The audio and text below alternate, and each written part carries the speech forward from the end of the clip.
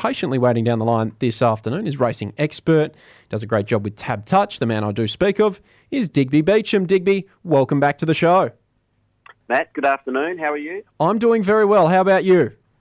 All's well this end, thank you. Great to hear. Now, we've got a fair bit of racing coming up over the weekend here in Perth. We've got some great races to look forward to at Ascot. But, geez, a big weekend over in the eastern states. We've got the Golden Slipper in Sydney and the All-Star Mile at Moonee Valley.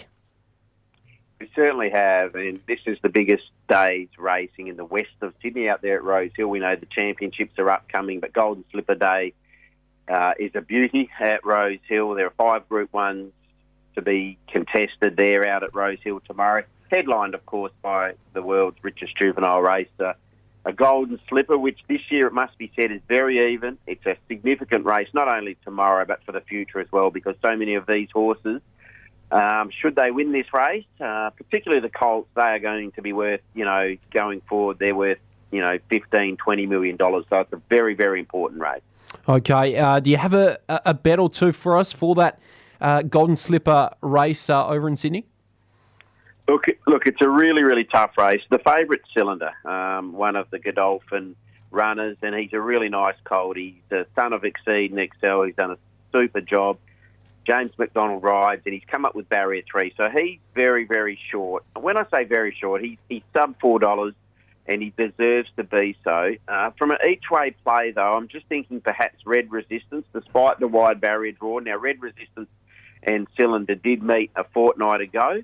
But I just think Red Resistance from that wide gate, he'll have to burn early, but the forecast out there at Rose Hill, indeed in Sydney tomorrow, is for warm weather. So looking for horses who are going to be sitting all over the speed, and I suspect with Gay and Adrian's polish, that Red Resistance, he's around about $10, I think, as we sit here this afternoon, Matt. For mine, he'll get a little bit of mine because I just think he's tough. The 1,200 metres might not be right what he's looking for at this stage of his career, but Rose Hill can firm up, and 1,200 there is not as testing as, say, a 1,200 at Randwick. Okay. What are your thoughts on James McDonald and his ban being lifted? He'll be allowed to race this weekend. Yeah, look, I must admit, I'm not... Look, I haven't seen the transcript of the inquiry, so let's put that on the table first things first. He pleaded guilty. So once you plead guilty as a jockey, you are clearly admitting to guilt. And then with so much at stake, he exercised his right. He has only done what a lot of other athletes, be it jockeys, footballers, whoever, would do in a hope to try and be available. I don't like it. I just wonder whether there's a bit of, James McDonald, he's the biggest name in the room over there. Let's see if we can get him there and it's going to stimulate turnover. That might sound a little bit askew. Personally, once you plead guilty, you've admitted that you're at fault. And to be fair, it was a brain fade. It could have led to a fellow rider coming down past the post there at the Kenzo last week. He was lucky that didn't occur. I would have thought that the suspension, I think it was initially 6 meetings, would have stood and he would have missed Golden Slipper Day. Okay, and the All-Star Mile we've got at Moonee Valley, She's a Belter, WA filly in action. Yeah, we have. She'll need to run out of her skin to win this race, to be fair. You've got a tough Group 1 performer in Alligator Blood. Over the 1,600 metres at Moonee Valley, again, really warm day forecast there. You'd suspect that Moonee Valley's going to firm up. It's going to suit horses who are riding the speed. And in Alligator Blood, you know what you're going to get. Again, another one of Gay and Adrian. He's tough. He can roll out fraction after fraction after fraction. And if he does that, under the weight for age conditions of this race, and there is a long tail in this race, She's a Belt is going to have to run some pretty serious sectionals to get past him. I can't see that occurring. All right, we're speaking to Digby Beacham here on Sports Drive this afternoon. Digby, let's take a look at a bit of a more local perspective because tomorrow at Ascot we've got 3-year-old baby Paris in action. Could you tell us a bit about her? Good filly, really good filly, a daughter of Playing God. She's had 6 starts, Matt. She's won 4 of them. And the only 2 blemishes, if you want to call them that, are second to Amelia's Jewel in a Karrakatta Plate. We saw what Amelia's Jewel has since done. She's a Group 1 winner and she's arguably one of the better horses in the country. And the other second was at her most recent run when she ran behind Stipperucci in the Jungle Mist in the Pinnacles. High-class filly who goes to tomorrow off the back of a 400-metre jump out. It's a ploy that Colin Webster has used previously with her. She's fast. She's got a sticky gait, but she only carries the 52 kilos. If she can be...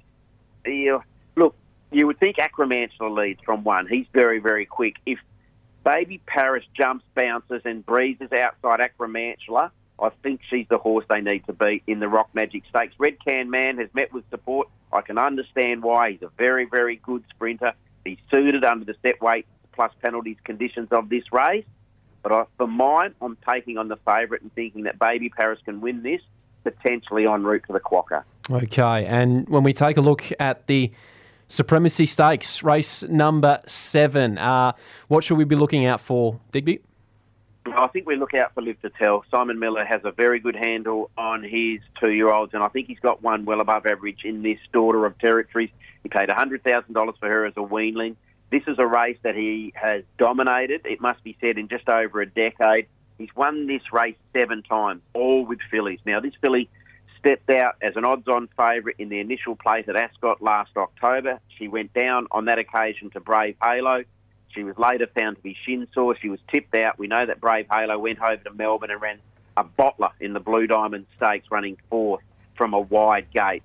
She's a very good filly. She's come up with a sticky barrier, yes.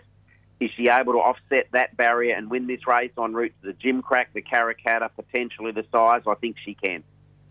Any roughies for us for tomorrow before I do let you go? In that same race, Dip Away for Mine, he's a big price. He's around that $13, $14. He's drawn barrier 1. He was good on debut. I think you can play a little bit with him. And earlier in the day, look, there's a few there that look like they've been pretty well found in the market. I wouldn't be dismissing, if you wanted to play something, look, Beat the Bro. He doesn't win out of turn, Matt. I'll give you that in race 2. I think he's around that $6.50 quote. He'll settle rearward. If the sea breeze is blowing tomorrow and they're making ground, Mountain Ash looks like your likely leader. Awfully hard to beat, don't get me wrong. But Beat the Bro was luckless last week. He had no luck in the straight and he flashed home. I think he ran 4th on that occasion. Small field suit. It wouldn't be a shock if he was to run a really good race around that each-way play.